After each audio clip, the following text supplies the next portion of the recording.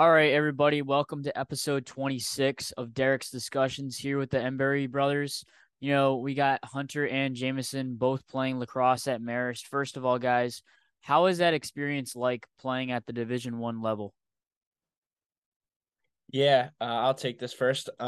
It's been really good and challenging, which is really what we were looking for when we were going through the recruiting process. Marist was actually the first school that we visited, and then we visited a few other schools, but we eventually came back to Marist. And it was definitely kind of a dream come true to go with my twin brother, but at the Division One level, it's been awesome. I think that the schedules have always been great for us. We've been able to play some really good teams, win a MAC championship as well. So it's definitely been challenging but rewarding. Yeah, just to go off of that, I think it's just a truly gratifying experience to be able to play lacrosse, not only close to home and with my two brothers, but at the highest level in collegiate sports, which is Division One, to be able to play against the best teams in the country every single year. And on top of that, with the chance of winning a conference championship and going to the NCAA tournament, that's always the goal and the dream. So nothing but gratitude for being able to play at Marist. And then you mentioned kind of going through the recruiting process. Was the recruiting process for you more of a combined attack where both of you kind of knew that you wanted to go to the same school together, or how was that process for you guys? Yeah, so it was definitely difficult for us because we played different positions at the time in high school. I played midfield and I also did some face-offs, and Jameson was primarily an attackman. But we decided right away as we were going through this that I mean, we've done everything together in our lives, and going to play college lacrosse was something we both always wanted to do. So we never really had a discussion about it beforehand, but I think it was kind of mutually understood that we were going to go to school together. Yeah. I think it was funny because there were schools that were definitely only recruiting Hunter or only recruiting me. And the first kind of thing that we mentioned going through the process was that we wanted to do it together. It was cool to get recognition from schools, to be going through it as an individual, but I mean, we quickly made it aware that we wanted to do this together, and we definitely put a precedent on those schools that emphasized family and togetherness and being able to do it side by side. And then for both of you, you're obviously at the college level, and we talked earlier, both of you are huge, sports fans. So what would you say is the significance of sports in your guys' life? Yeah, I would say that sports has been it's been around our lives since we were born, and I think that sports are really cool, and it's a really big way for people to kind of get together, to root people on, to cheer together, to be fans of a program or a team together. And I think it's something that just creates communities. I think we saw last night the power of sports too, with what happened with the Bills safety and everyone kind of coming together. I saw that his toy drive has like over $3 or $4 million of donations within the last 24 hours. So I think that for us, sports has been a way of life, and I don't see it really changing in the near future. I think it's a really good way to bring people together. Yeah, absolutely. And on top of that, speaking about us specifically, we're super competitive in everything that we do.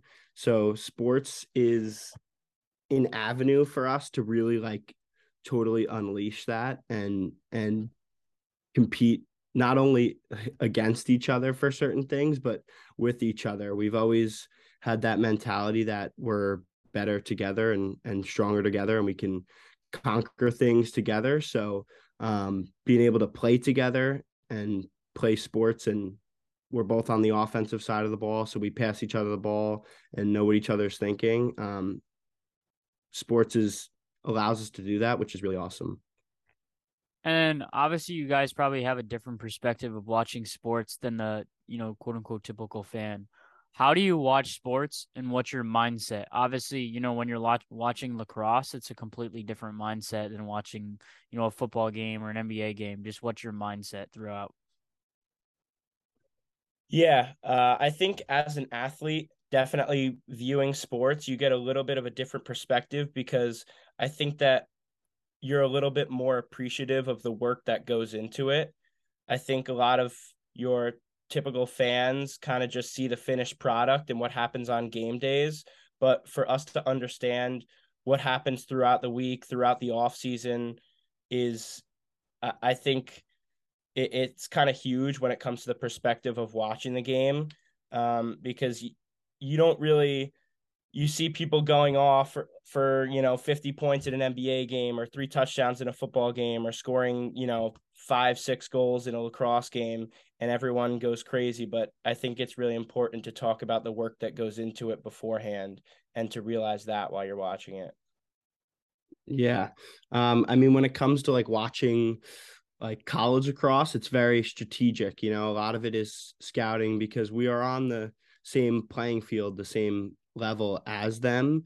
So a lot of it is like appreciating either how it's being played or moves to do or how to like learn from what's being watched. Um, and when it comes to like NFL or NBA, we're always kind of watching our own teams or being the fan, so to speak. But that's why it's cool when we watch lacrosse. It's we have kind of stake in that, so it's definitely very enjoyable. And obviously, being, twin brothers, how do you characterize yourselves, like being different from each other? Um, that's a really good question because a lot of the focus has always been how we're similar and how we compete together and do things together. So I think that we're mostly very similar in that regard. We're always competing. We always want to do the best that we can, but we're also very individualistic. I feel like when we're in the home together, we're kind of on our own a little bit sometimes and very independent. I think that the synergy comes from when we're actually on the field together, but uh, I don't know that we're as always together and attached to the hip as people might think, but we're always rooting for each other, always together when we're on campus. But it's definitely it's definitely a tale of two different things.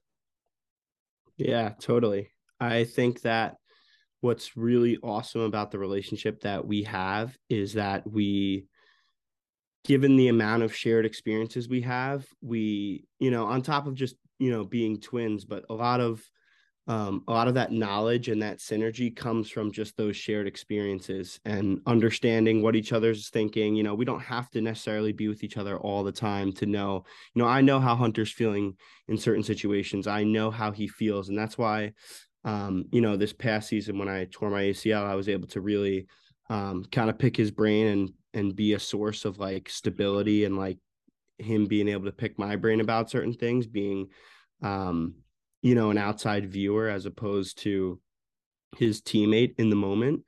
But going off of what Hunter said, we do virtually everything together, but also there are times where, what kind of makes us different is that we are independent. Like, we're very like, Hunter might just pick up and go for a run right away and just like not say anything or, but that's like expected because we're always just kind of really working hard and doing our own thing. And where we do come together is when we're talking about certain things and what we want to see. So I think the biggest thing to know is that we are obviously very, very similar. We do essentially the same exact things, but we are independent. Okay, and then kind of moving on in the sense of, you know, kind of after college, because obviously that's, coming to an end at some point in time. How would you see like both of yourselves? Would you want to work for the same company? Do you want to like kind of stay together? Like what's your kind of mindset on that for your future endeavors? Yeah, so I would definitely say that like we've done in the previous in our past, is we want to stick together as much as possible. We were actually fortunate enough to have interned for the same company for the past couple of years in New York City, and so we're hoping to work for them full time when we're done at Marist. So I mean that's obviously the dream and the goal, but just like we've been doing our whole lives. So obviously that would be preferred. Yeah. I guess just to answer this in the best way possible, we have that, like, if it ain't broke, don't fix it kind of mentality. We, as Hunter said, we, going through the recruiting process in high school, through youth, through college, we feel like we're better together. We even used to have like the same exact schedules and walk class to class together. Not necessarily walking together, but we would be in the same classes together. So it'd actually be kind of funny and teachers would laugh about it. But, it makes life a lot more. There's always someone to talk to. There's always someone that understands what you're going through. And it's deeper than just doing the same exact thing as someone, right? Like when you're friends with someone and you do the same kind of things, there's still that level of like, uncertainty or not, really understanding fully who they are. We've done this our entire lives, and we, from the womb till now. And it's kind of funny to think just how tight knit we are. So in that way, it makes it really advantageous for us, we believe, to as much as possible be doing things together until that opportunity does not present itself anymore.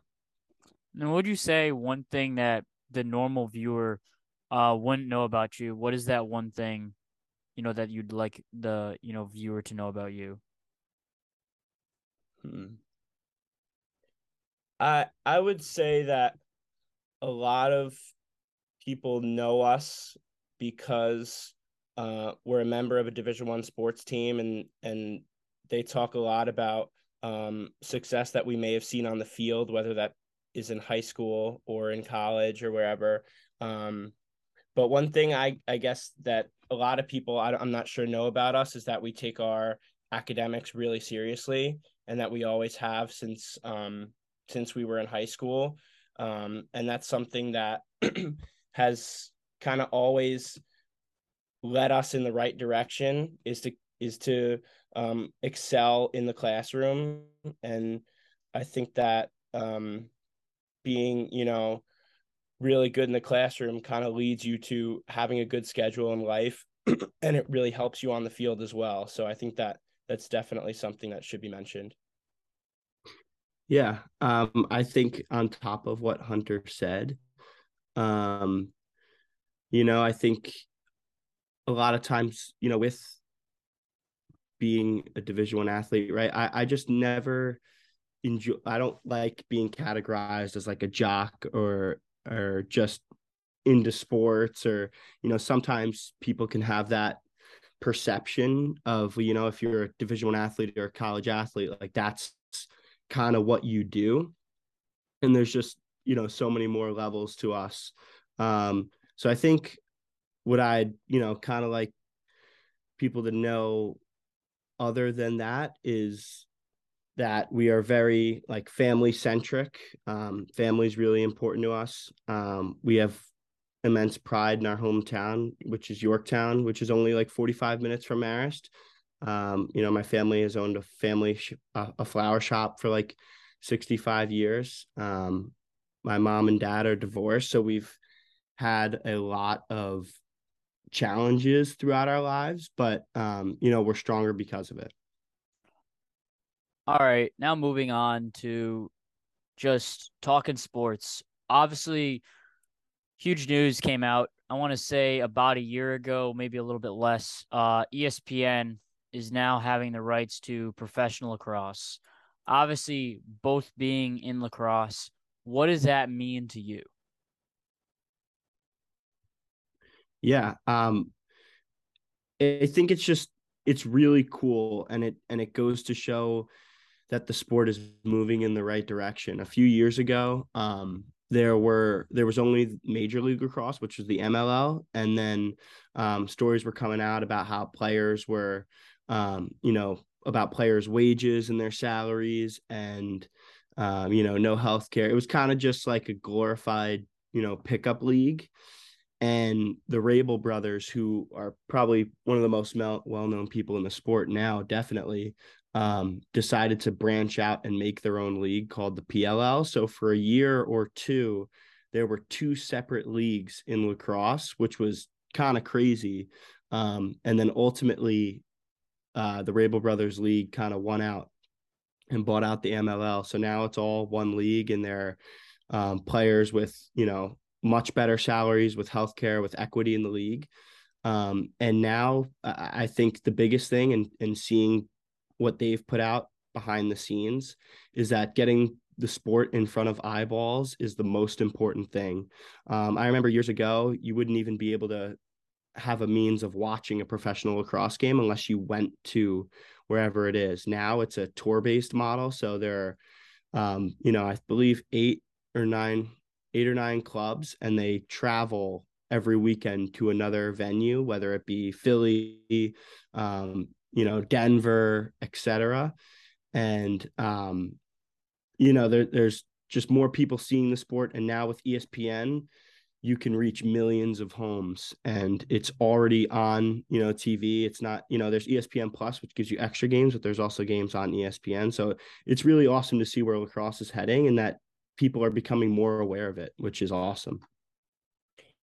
Yeah, and just to piggyback on that shortly, I think Jameson kind of hit the nail on the head with just obviously lacrosse isn't one of those major professional sports right now that gets the most eyeballs. I mean, there's the NFL, the NBA, the NHL. Soccer has always been globally a renowned sport. So, just I think making it easier for people to view the sport and hopefully to attract more people to the sport and to the action of it, and how much of a great game that it is and how fast paced it is.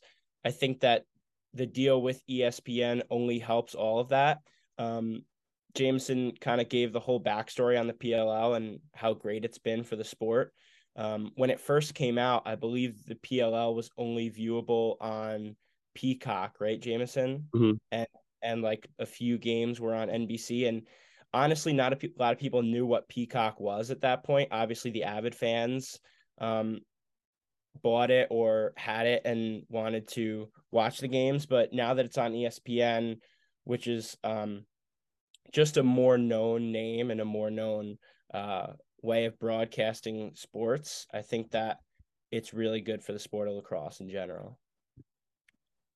Yeah, and one thing over the kind of the course of lacrosse and hearing more about lacrosse as a sport is it seems like it's dominated more in the northeast of the country. That could be not necessarily a concern, but a little bit of a concern when you're talking about moving forward, trying to, break into the top 5 of professional sporting leagues. But I think when you're looking at it from a perspective nowadays, I think the establishment of lacrosse, which is helping, I think it's going more and more, better for the number one for the entire sport, but also just better to have a different view of just seeing. You don't need to watch basketball, football, baseball all the time. You get another extra, sport in there. I think that's good as well. But I want to know your thoughts on where you see lacrosse going from a perspective of right now. It seems like lacrosse is skyrocketing, but it seems like it's skyrocketing in the Northeast instead of around the entire country. Just what are your thoughts on that?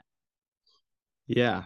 I mean, we always joked around, as Hunter and I, but even just with members on our team, about like how cool it would be if college lacrosse today was as big as college football, where you can have top 25 teams, or teams even not even in the top 25, getting tens of thousands of fans watching their games. You know, is it possible? Sure. Is it probable? Not necessarily in the near future. I think that the problem is that it is an expensive sport to play. just in terms of like how, you have to buy equipment as opposed to in soccer, you just need a ball and people to play with and goals. Same thing with basketball and the major sports. We have a house upstate that we go to, and we always bring our lacrosse sticks. And a lot of times it's super funny. Like if we have our lacrosse sticks and people are going by, people may not even have seen a lacrosse stick ever or know what it is. And that's in like upstate New York as well. So it's for sure a hotbed, the Northeast. I would love to see the game grow, obviously, across the country. I just think that the biggest thing is cost. I think that's what needs to be kind of dialed down for the sport to really grow. Yeah, I mean that college point is really huge. I mean, you see how big college football is, where uh, you know, it not only are the top 10 teams, but like there's 50 to 100 teams that are packing stadiums every weekend for college football games. And obviously March Madness is so huge for basketball. I think that it really starts with like we said, the growth of a professional league. And I think that that's really huge for children to look up to want to be a part of a professional league. Everyone kind of grows up wanting to. The funny thing for us growing up was that a lot of people our age never grew up saying, "Oh my God, like my dream is to go play in the MLL or play Major League Lacrosse." And I think that the growth of a professional league like the PLL now, I think that there are a lot more kids that are saying they want to be a part of that league from a young age. I mean, a lot of the goal for lacrosse players was to play at the Division I level, and that was it. And then there was kind of a drop off of people who wanted to play D1 versus play a professional league. So I think that for the growth of lacrosse, like we said, the growth of the professional league, but also the use of social media, I think with ESPN or trying to get goals on Sports Center, just so that people can see, like, oh, what is this game lacrosse? Or like, I've heard about it, but it looks really cool. How do I get out to a game, or how do I watch? I think that that's really the start of it. And then I think honestly, just like persistence with the game, like Jamison said, I don't think this is something that we'll see become a top 3 professional league within the next 5 or maybe 10 years. But I think if the game persists and people keep watching it, this is something that could definitely happen, within the next 10 to 20 years. Yeah, and then real quickly, you talk about expenses, Jameson. Is there a way for lacrosse to be quote unquote less expensive so it's easier for people to, play the game? You look at other leagues like baseball is starting to get more expensive as well. That's why people are not playing baseball as much. Hockey's always been kind of more of a Canada thing. Is there a way for kind of that to happen to be less expensive? Because obviously you see more expensive leagues kind of, it seems like, deteriorating a little bit. Yeah. I think mainly the pressure is on high schools and high school sports.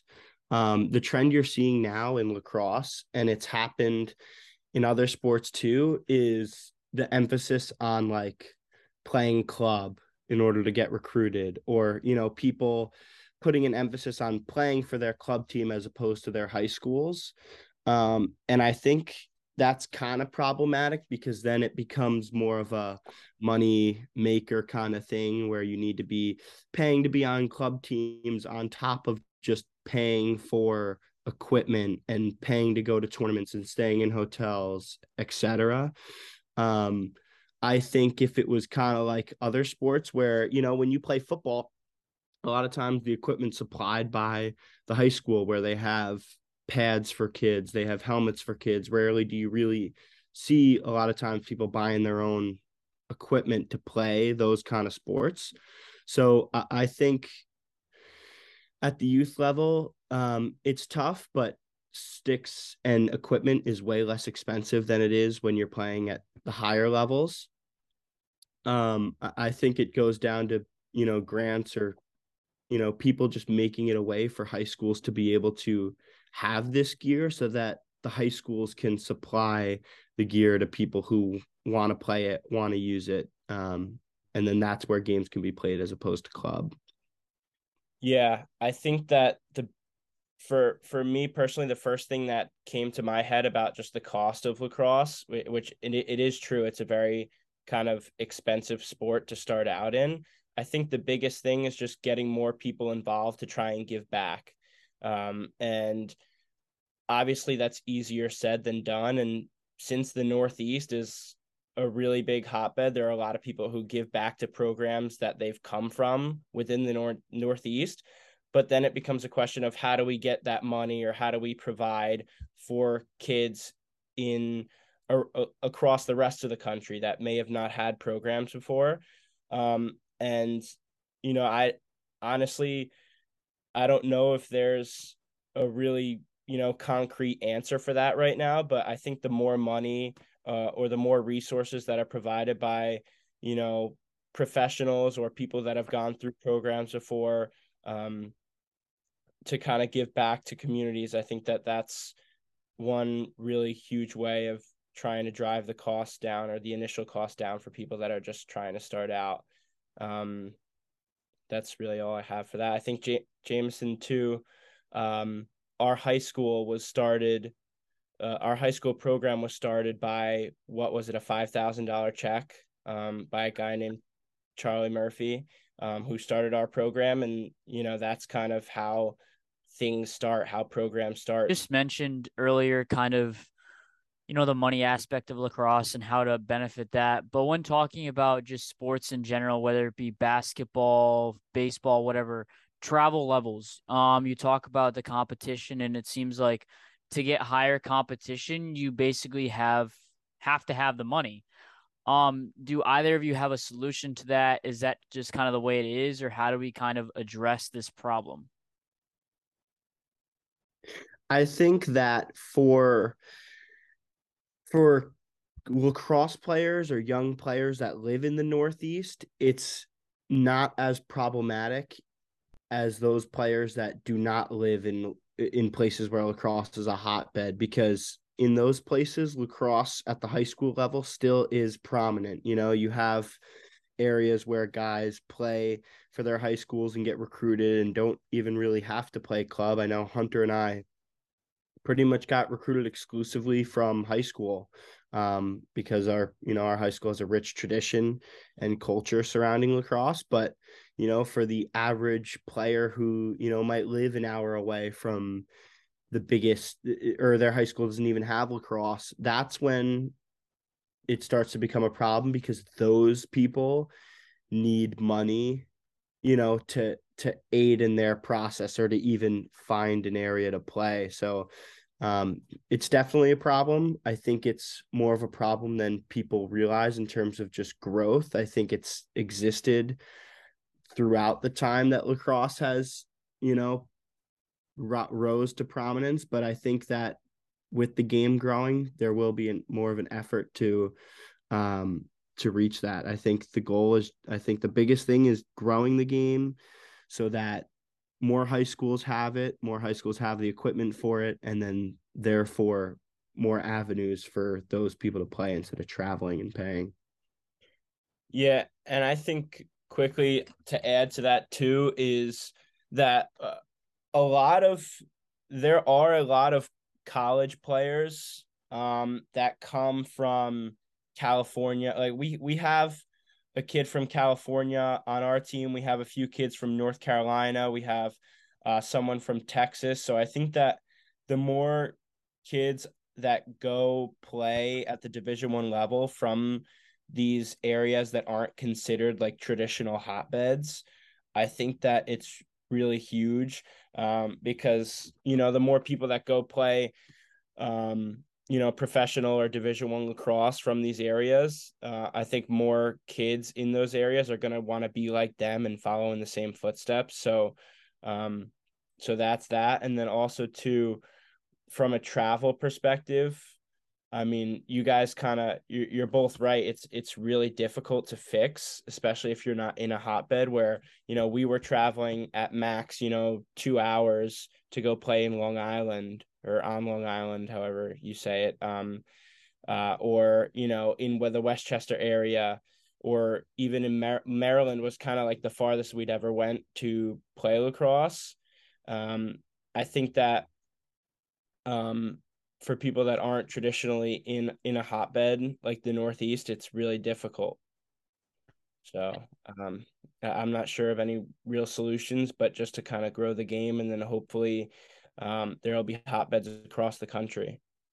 It seems like from both of your guys' perspective on lacrosse, it seems like lacrosse is different than a baseball or a basketball or a football in the sense of travel. You talk about your, high school having a hotbed being kind of that powerhouse high school. It doesn't seem like lacrosse travel wise is as important as the other sports, just based on the fact of there's a lack of, lacrosse players in need.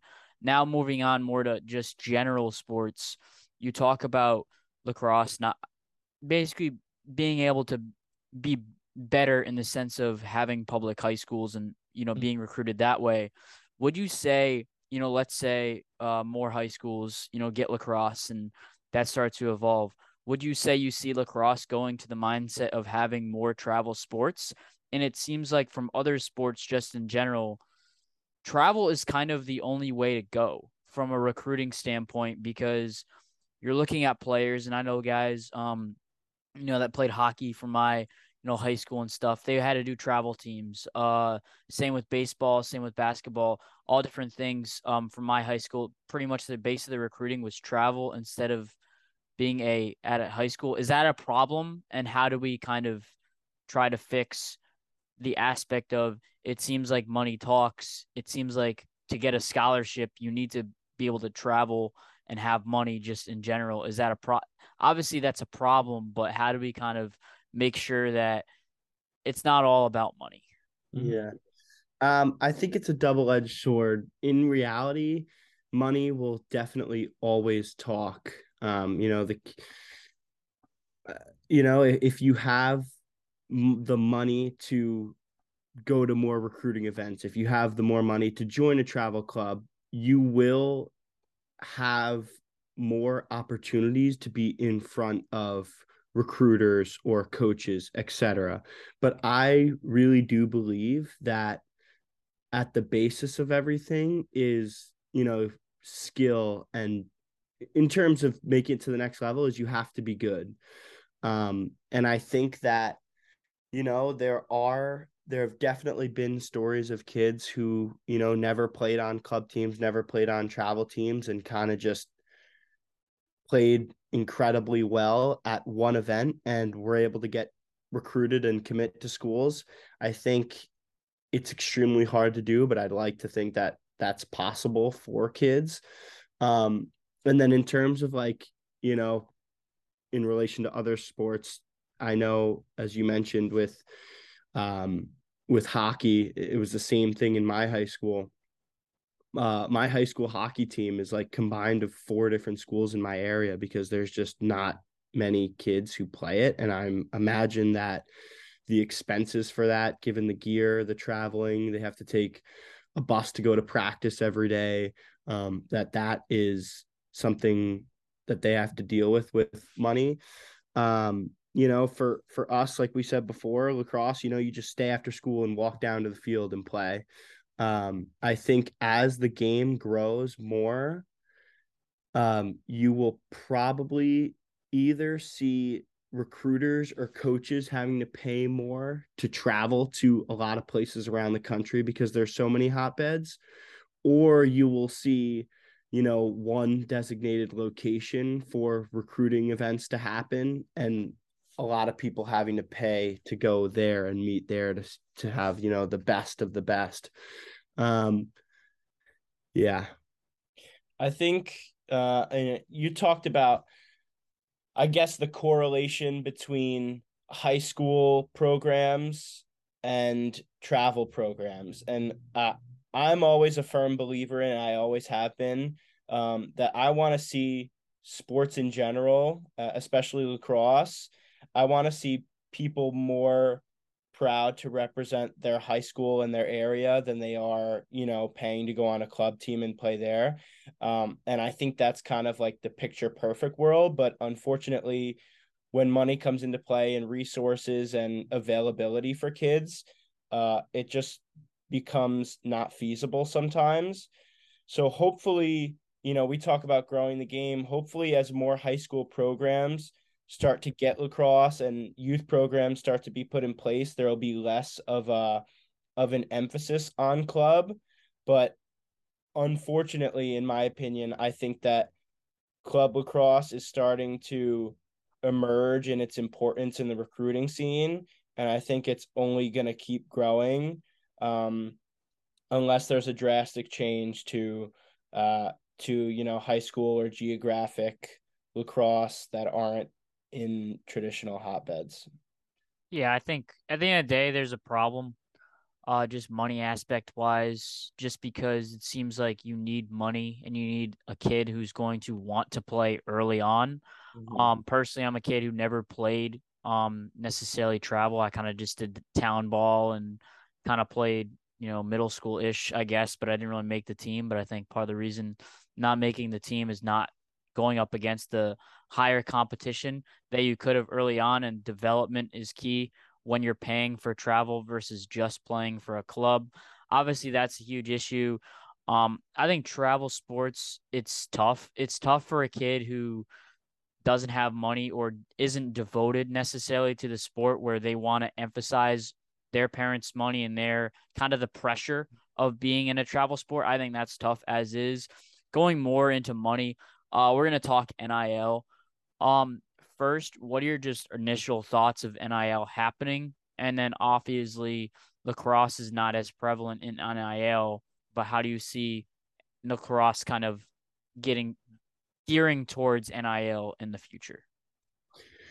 Yeah, I think you kind of hit the nail on the head with it it comes down to really how many people are watching lacrosse and how many people how big the sport is, right? When you look at football or you look at even I think one of the coolest case studies when you talk NIL is the story of like Doug Edert at St. Peter's. He or they were nowhere to be found on the map in terms of um, you know, NIL or just in the grand scheme of the country in terms of college basketball. And then March Madness happens, which is a beautiful thing that where you have these upsets and hope and faith of younger teams being, or I guess underdeveloped teams being, or programs being able to take down, the titans of the sport. And within a week or 2 weeks, his life changed, being able to make merch and becoming like a meme and signing deals with like even like Buffalo Wild Wings. Um, and his Instagram was popping off too. So I think NIL is really, really cool and it offers athletes the opportunities to do that. I think mainly the people that benefit from NIL are the athletes that would have benefited regardless from going to pro after college. I don't know how true that is or not, but I think like, I would have think, like Zion or Johnny Manziel would have made, an incredible amount of money on NIL. I guess I just refuted my own point because Johnny Manziel didn't really succeed in the NFL. But um, I think that when it comes down to it, lacrosse has to grow in order for NIL opportunities to grow for lacrosse athletes. Yeah. I think, and it's funny too that we talk about this, because I'm very involved in something that's called the Student Athlete Advisory Committee, both at Marist and for the MAC as a conference. So NIL has been talked about at the NCAA level in terms of like legislation and governance and stuff like that really often. So it's definitely something that I think is great for college athletics, specifically for those bigger schools. And I know a lot of people talk about it with football because of how much money that they've generated for their programs and how much they affect acceptance rates at schools, and how a lot of people go to schools like Alabama because of the football community that they have. And, every Saturday, every weekend surrounds football for those programs. And I think that it's great that those players get to make money off of their name, image, and likeness, and what they bring to the school. I also do see the downfalls with it because it really is kind of limitless. I think I saw a statistic that that girl from LSU, Livy Dunn, made, I think, over like 2 million this year off of NIL, which is like incredible. I mean, that's great for her. She's become one of the most like popular college athletes probably in the world. But in terms of lacrosse, like my brother said, the sport needs to grow and there needs to be more eyeballs on it. I think I don't know, correct me if I'm wrong, JMO, but in terms of NIL, two of the biggest figures in college lacrosse right now would be Mitchell Pelkey from Ohio State and the Drip King from UMass. I don't know if you've heard of either of them. I mean, I guess go check out their stuff, but all in all, I think that the sport needs to grow because the more money that the sport generates at the college and professional level, I think the more opportunities there will be for athletes. Yeah, I've heard of the Ohio State guy that you mentioned. Obviously NIL I think is a great idea. I think it gets a little bit sketchy. Just on some of the guys' points that you guys talked about. To me, it's unbelievable to see a gymnast in Livy Dunn to be making $2 million, knowing that gymnastics just isn't that prevalent in sports and kind of is one of those lost sports. You talk about the Olympics, it's there and people pay attention, but just from a college athletic standpoint, it's kind of not there. When you mentioned Doug Edert, I always find it funny when that name comes up, just based on the fact that, he was at St. Peter's, we're at Marist in the MAC, and then he goes to Bryant, and I'm from Rhode Island. So he goes to Bryant, which is right kind of, not necessarily in my neck of the woods, but in my home state. And it's almost kind of interesting to see that, hey, maybe he's trying to follow me a little bit, kind of know my paths. And then when you talk about, kind of NIL, two names I want to mention kind of to trigger your point, Armando Baycott and Drew Timmy. Those are two athletes at the college level that I think NIL helps them because it takes them out of the NBA. It keeps them in school. And personally, I don't think either of those players is going to turn out to be amazing in professional sports. I think they belong to be in college, and I think that's a great thing. However, I think NIL is good for those athletes because it keeps certain guys in schools. But when you're talking about the sketchy situations of recruiting, oh, you can come here and you'll have an NIL deal right in front of you. That's stupid. Oh, transferring. Oh, I'm going to talk to you before you even enter the transfer portal to get money. It's too many sketchy situations. And I talk on my podcast and I kind of disagreed a little bit. And my major concern is it seems like universities are pushing it so hard. Like, yeah, some people don't believe that there should be a cap. I don't know if there should be a cap, but there should be a lot better kind of rules, regulation, kind of in place. But my major concern just with NIL is if they go full professional, Charlie Baker now running the NCAA over Mike Emmert. Thank God Emmert's out of there. I think he was terrible with NIL and the transfer portal. But I look at this and say, I do not want colleges to be paying athletes. Do I want NIL to happen? Yes. Yes, I believe in NIL and I believe a company should be able to pay an athlete. But when you're talking about schools paying athletes, to me, that's another animal. And I don't think anyone wants to deal with it, number one. And number two, it to me is just chaos. I don't know what your thoughts are on, schools paying athletes, but to me, that just gets so sketchy. It basically triggers the fact of a Marist college would be a stepping stone for athletes, kind of the guy who was under recruited and just is kind of going to Marist, and you're going to see people from Marist transfer a lot. And we've seen that throughout kind of Marist College of athletes transferring out of the program to see higher, larger heights. Yeah. I mean, I think the problem is it is so new and progressive in the sense that I think schools paying, you're pretty much being paid through scholarship. But I think the problem is that there's always there's at the biggest schools, there's boosters and there's people with incredibly high bonds to the school that they will probably find loopholes to pay athletes in those ways. I think that it's going to be really hard to govern because of the ability for that they kind of just blanket that NIL was like okay. I think that the biggest thing is that they ensure that there's no like you said, it is sketchy how and it allows for the biggest programs where schools with like the most money to be able to pay these athletes if that is a reality. And I think that's really not good for college sports and competition. Mm-hmm.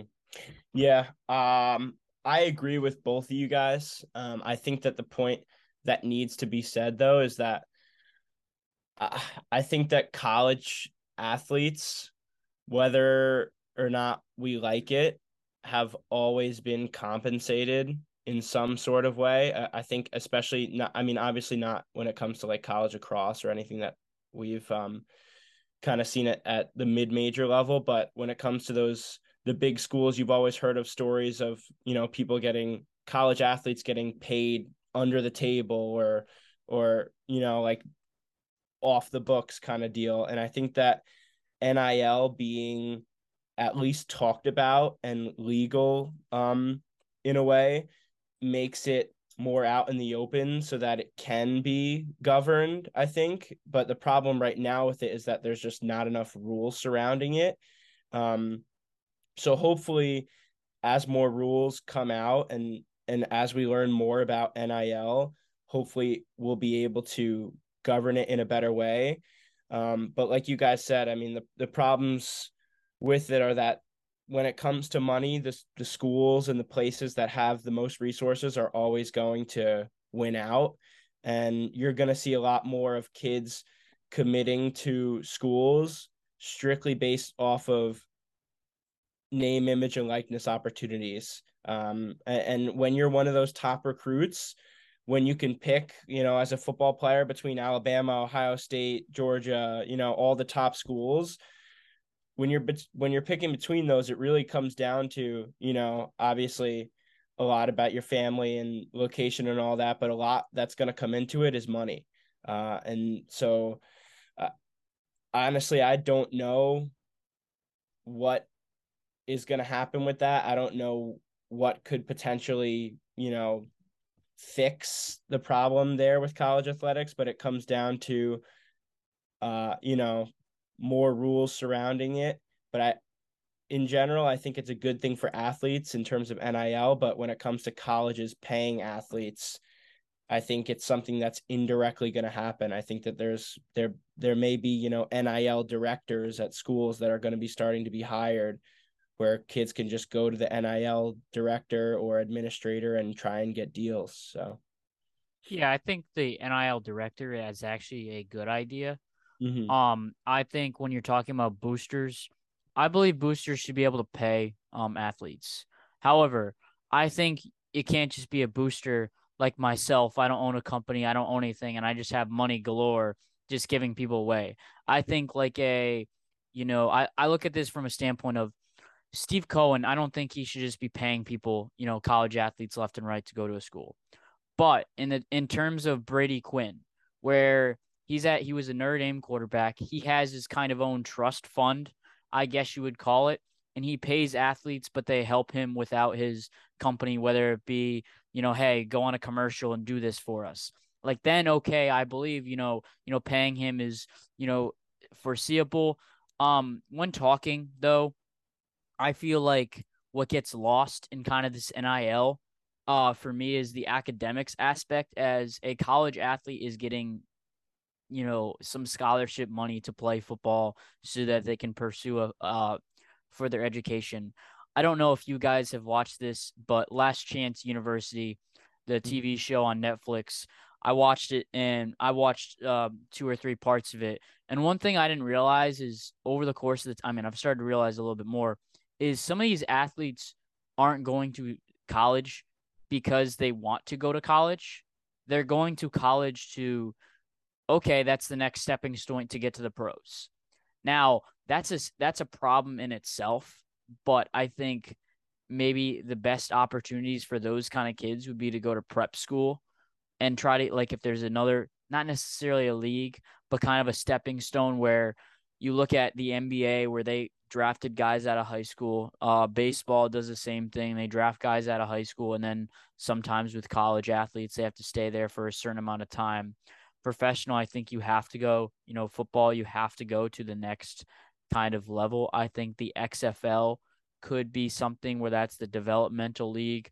Who knows there? But personally, when you talk NIL, I've always kind of said this once it's come out. You talk about the director. I know Notre Dame, I believe, has been doing this. I don't know about other schools.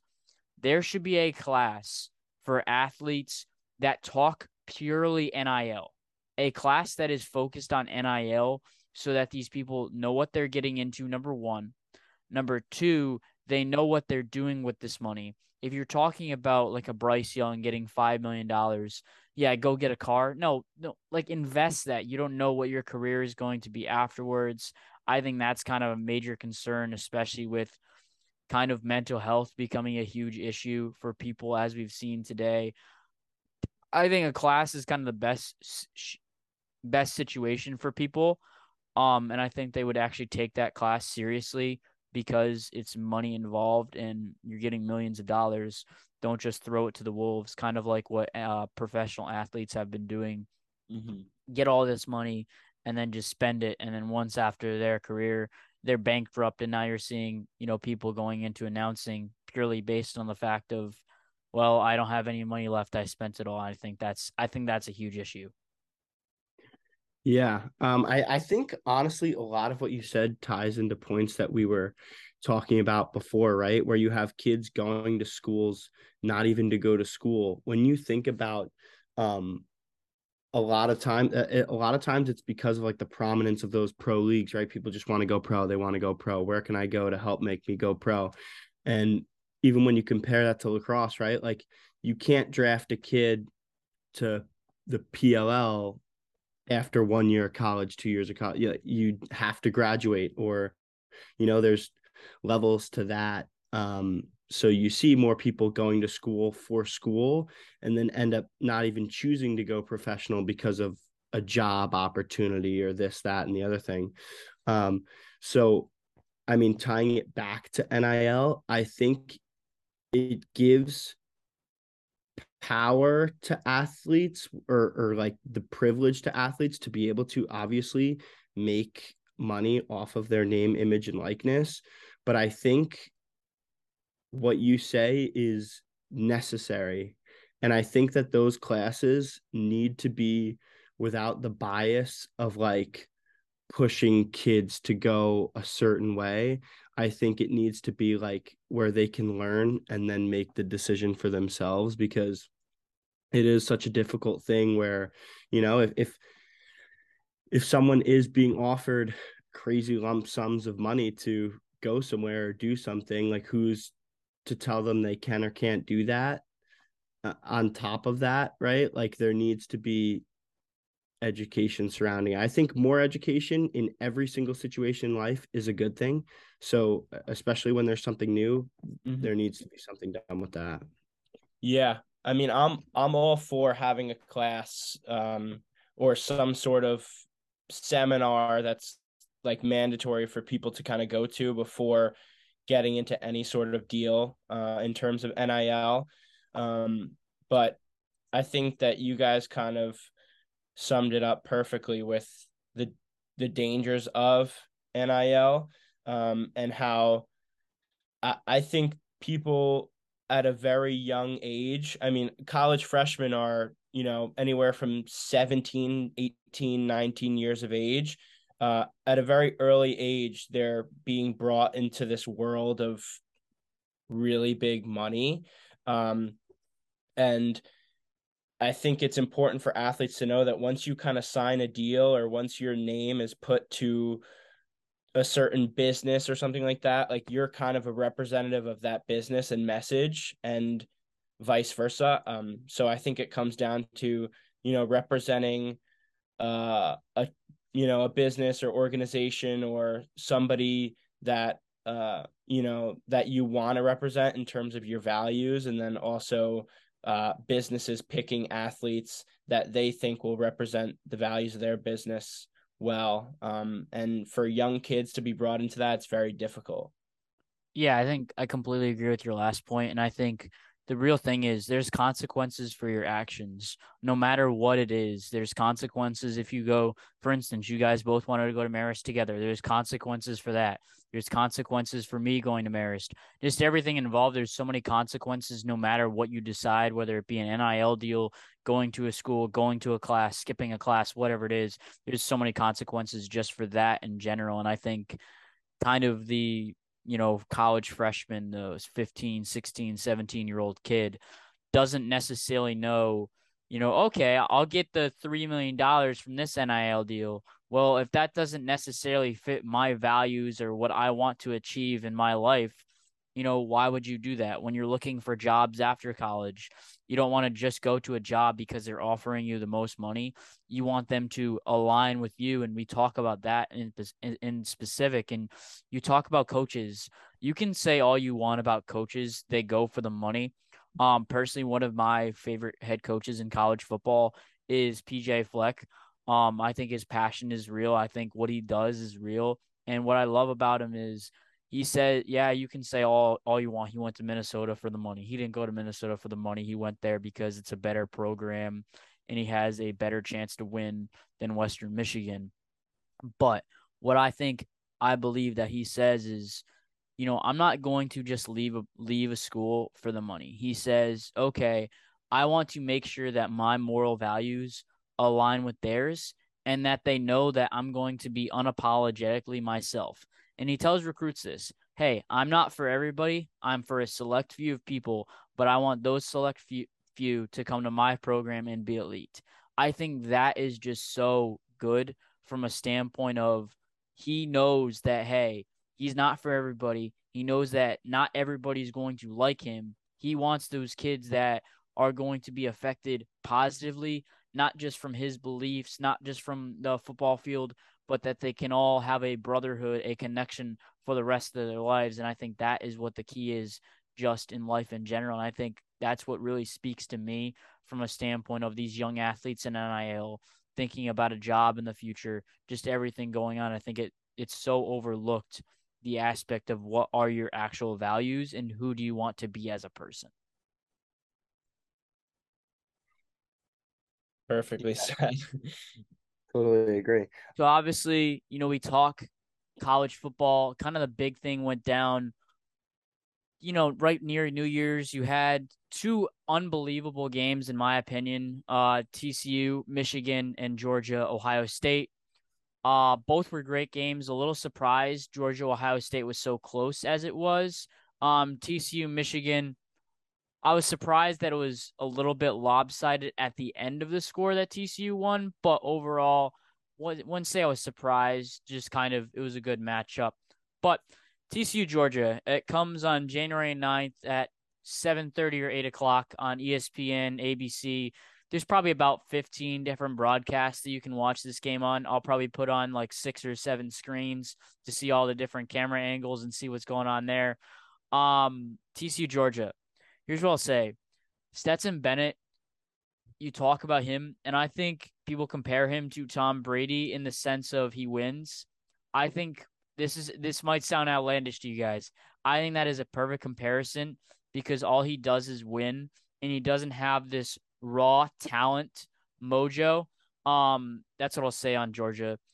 Xavier Truss, left guard from Bishop Hendricken, Rhode Island. I love that guy. I think he was a 4 or 5 star out of Rhode Island. It's great to see what he's doing, finally having a chance to play this year. TCU Georgia.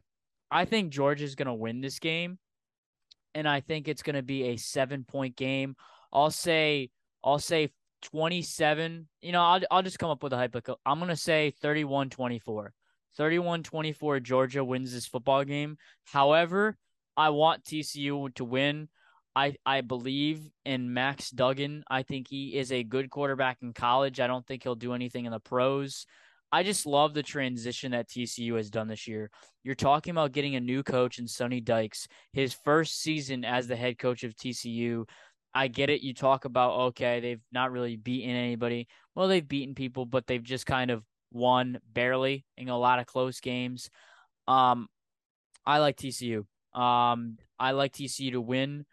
Personally, I want them to win. I don't think they will. So if you're saying who would I pick, I'll say Georgia 31-24. But I think if TCU wins, it's going to be a higher scoring game.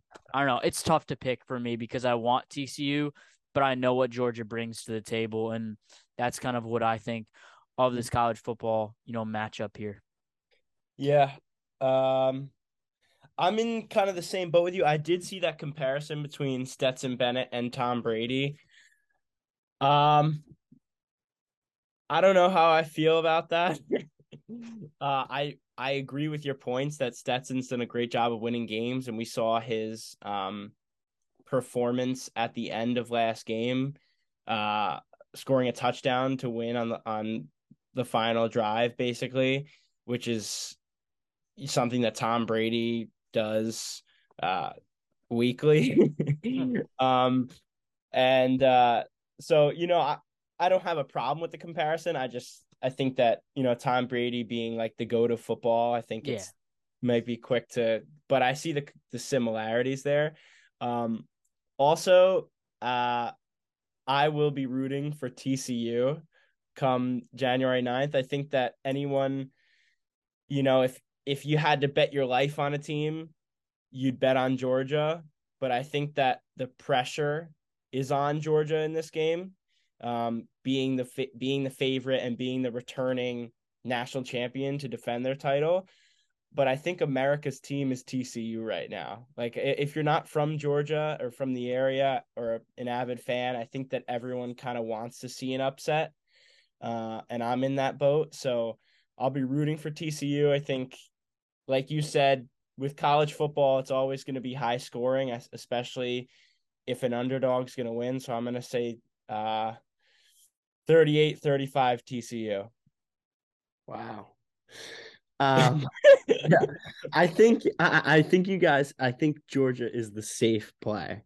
Yeah. But I do want TCU. I've actually kind of sneakily been a fan of TCU since like Trayvon Boykin. Was he the quarterback way back in the Yeah, day? he was. Number 2. A Yeah. while ago. So like, yeah, and I always actually like since he was playing, Their jerseys have always been cool. I've had the TCU football notifications on my phone like since he was playing, and never really. I mean, I'm definitely not like an avid TCU football fan. I won't say that, but it is kind of cool to see the journey that they've taken. I really love Quentin Johnson. Oh, yeah. I think he like Big boy. I mean that play that he made plays, but when he took it all the way down, I think he's just really fun to watch. I think TCU is fun to watch. Both teams are. I'll definitely be rooting for TCU.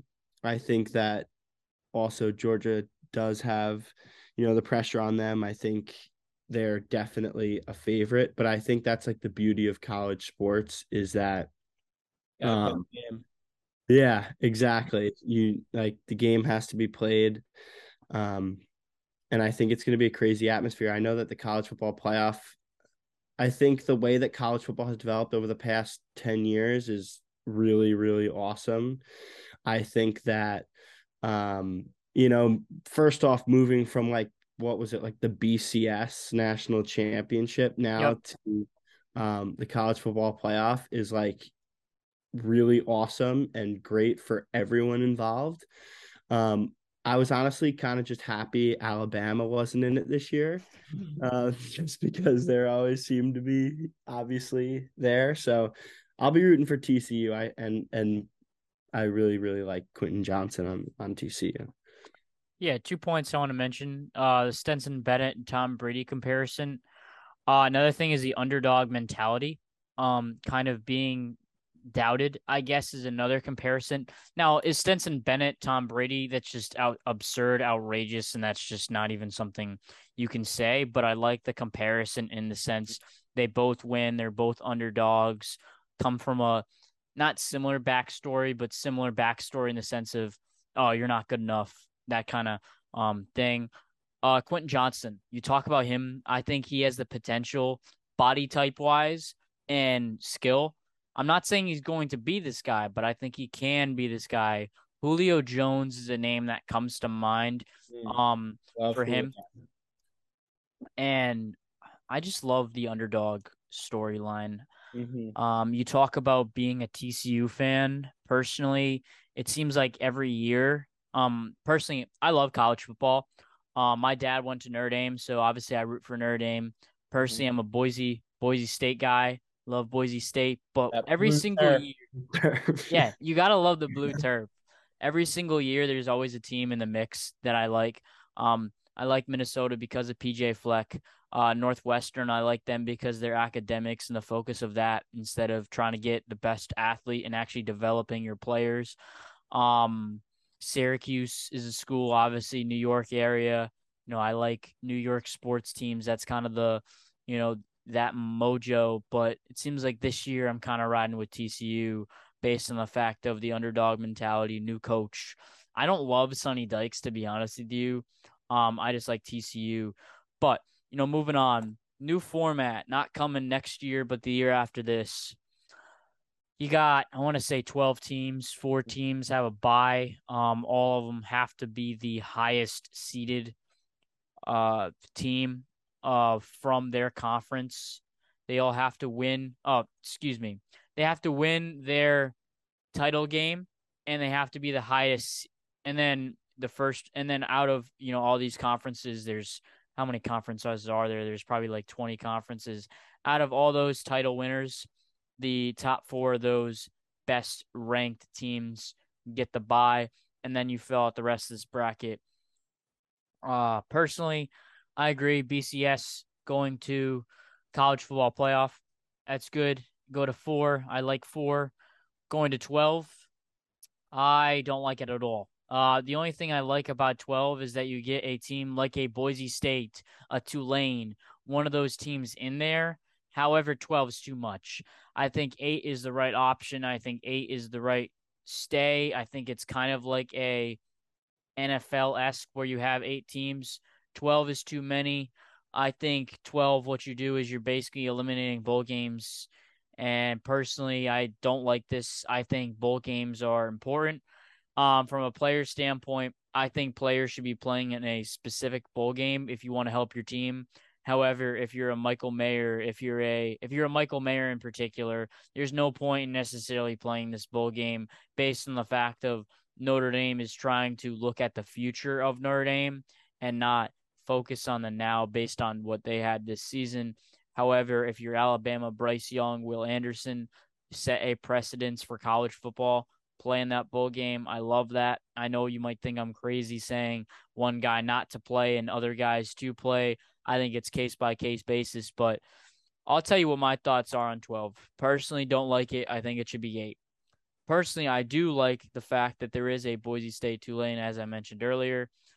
I just want to know your thoughts if in this 12, team format, does a team like Tulane, does a team like a TCU, does a team like one of those teams, a underdog story, have a chance based on the fact of you look at the Georgias, you look at the Alabamas, the LSUs, their depth is pretty absurd compared to these teams. And when you're having to play not just one game, 2 games, not just 1 or 2 games, possibly up to 3 games. Are these college athletes able to handle that? See, I think the answer kind of is I think it's problematic because um historically speaking, I think teams 1 through 4, 1 through 5, 1 through 6 are so much better than teams 10 through 15 towards the end.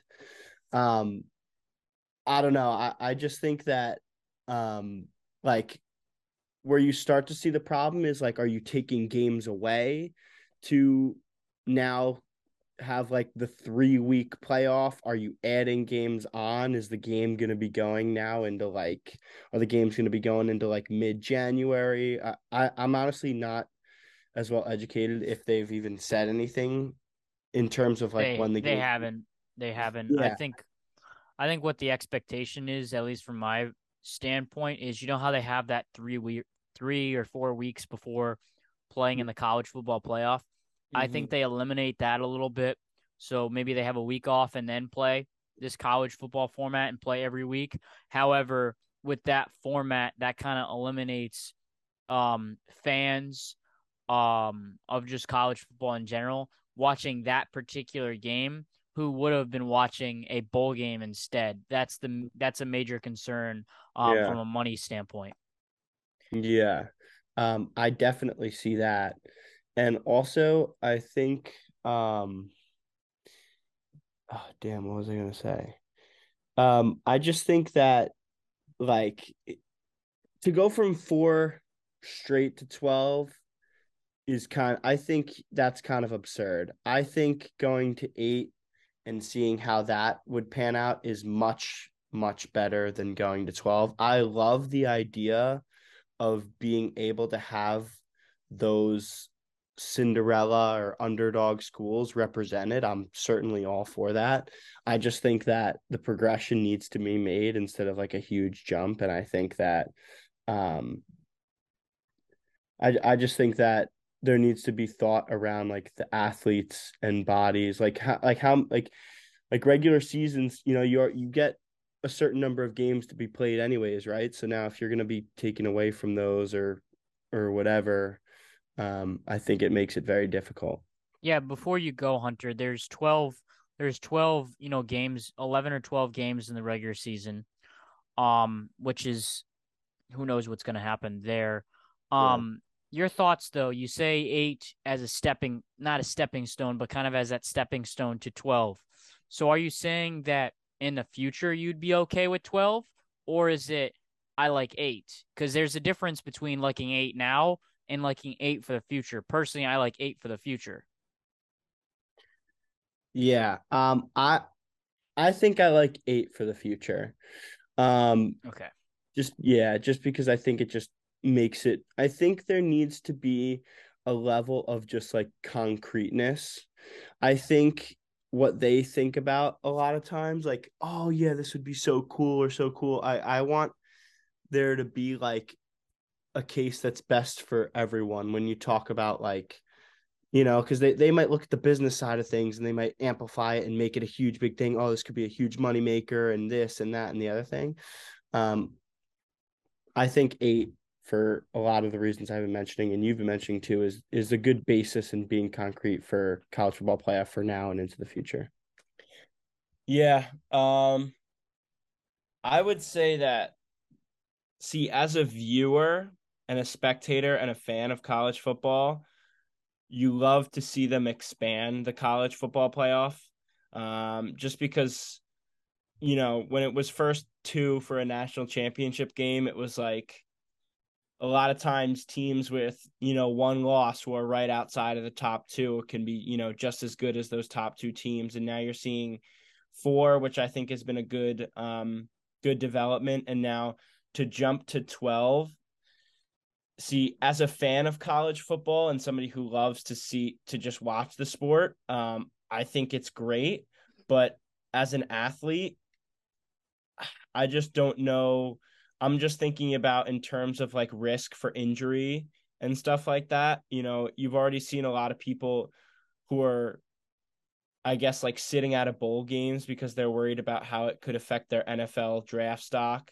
And now with 12 teams, obviously, if you're competing for a national championship, you're not going to sit out of a game, right? So now, although that'd be great because, now you have all your players competing for something, and all athletes want to compete for a national championship. I mean, that's just can't be overstated. But at the same time, um, I'm just thinking about it from like a body perspective. These kids are going into, spring training and summer training before the season even begins, and then they're going practicing and traveling all over the country from the second the season starts all the way up until now January 9th. So to see a potential to adding another week or adding another couple of games for schools is, I think, very problematic. But, as a fan and a viewer of the sport, I mean, we love March Madness, the fact that there are, 60 plus teams that can all compete for a national championship. And I just don't know. I think with football being as violent and as dangerous as it is, I don't know if 12 is good. I like 4 right now. I think 8 could be really good. Like you guys said, maybe even expanding it to 6, I think could be a good number. But I don't know about 12. I think that 12 is a little too much. Okay, so you mentioned 6. Mm-hmm. I don't mind 6. My only question is the 6, how is that going to work from a playoff perspective? You're having buys. You would assume that 3 and 6 play, 4 and 5 play, and then 1 plays the worst seed or plays the 3-6, or 2 plays the 4-5, or how, Yeah. is that your situation at hand? In how, like, personally, I like the 6 number, but I don't like the standpoint of buys, if that makes sense. Yeah. I think that it does stink because with 6, you're going to have 2 of them have a bye and Mm-hmm. have the 4 play. Um, but I think already, though, when you think about it, with that 3-week break that we just saw, I think that a lot of teams have already saw, like, it's kind of like they're already on buys with, all these 4 teams not having played for the last 3 weeks to now be jumping into a huge playoff game, a semifinal game to determine if they get into the championship. So I don't think that'll be new to someone if maybe, you started a week earlier and just the 2 teams on bye had the 3 weeks and the other teams had 2 weeks. But um I don't know. Like I said, I'm in agreement with you guys. I think 12 is too much. I think that 8 would be a good number. I think 6 would be a good number. I also think 4 has worked out pretty well. It stinks to see those teams fall to 5 and 6. But with any number, there's always going to be a team that thinks they got snubbed, or a team on the outside that you think could compete. It just comes down to, winning games during the season and putting yourself in the best position to be selected. See, my only question with 6 is you talk one team needs a bye, so 2 weeks and 3 weeks. That's a huge disadvantage for a team. I don't like that in college football, huge disadvantages. Um, I disagree though on your point about opt-outs. I think there's going to be more opt-outs because I think some of these, you're talking about seeds from 13 to the rest of the country who get a bowl game. I wouldn't be Oh, you're surprised right. if every single team would opt out, because it would basically be a bowl game, but it wouldn't be a bowl game that anybody would care or even watch based Right. on 12. Um, I think what I loved about the BCS, and you might think some people will think I'm crazy, and I think it's good and bad. I think the importance of bowl games was great. I like 4, and the transfer portal and NIL are kind of screwing um the bowl games because of opt-outs and whatnot. 12 is just going to basically make bowl games not existent, just based on the fact of who is going to watch a game like we see. Uh, Minnesota and Syracuse played in the Pinstripe Bowl. Now, not a lot of people watch that game. If you actually see that game and see the attendance of that game, that's pretty good for a game that's right near New Year's. Now, if you're talking about having college football playoffs pretty much throughout, that game is probably going to be switched to a different date, and then all this other stuff. To me, no one's going to want to go to that game. No one's going to want to watch that game. No one will care. Some of the best players will opt out. That is my biggest concern when you're talking about this college football playoff. However, with all that said, I think Charlie Baker at the helm is going to make a difference in not just college football, but college athletics from NIL standpoint, the transfer portal, because what he's going to do is he's going to make Congress involved. That can be a bad thing in the sense that college sports are going pro, in my opinion, or it can be a good thing of, okay, these college athletes are getting education. This is a good thing. We need to make this, okay, you can earn money. Not everybody's going to earn money, but you're not making millions, millions, millions, millions of dollars, and colleges aren't just paying you left and right. That's my thoughts. Huge college football fan. I'm excited to see what happens in TCU and Georgia, and I think whatever happens, I always say this on my podcast, whatever happens in the future, I'm going to be okay with it. It's just the now in the immediate future, I'm not sure how okay I'll be with it if they go professional. Mm-hmm. Yeah, couldn't agree more. I think you hit the nail on the head. All right, and we're just going to wrap up episode 26 of Derek's Discussions. Do you guys have any last words for our listeners out there? No, just thank you to you, Derek. I think this was really cool to just talk about stuff other than what we're typically used to talking about with lacrosse and Marist in our time. Even, growing up around the game, I think it was cool to talk about different things like NIL and professional sports and college football. And I think this all kind of ties in. I think we're all, as athletes and sports fans, we're all, we all have the same interests. And I think that it's cool to talk about a wide range of things. So thank you. Yeah.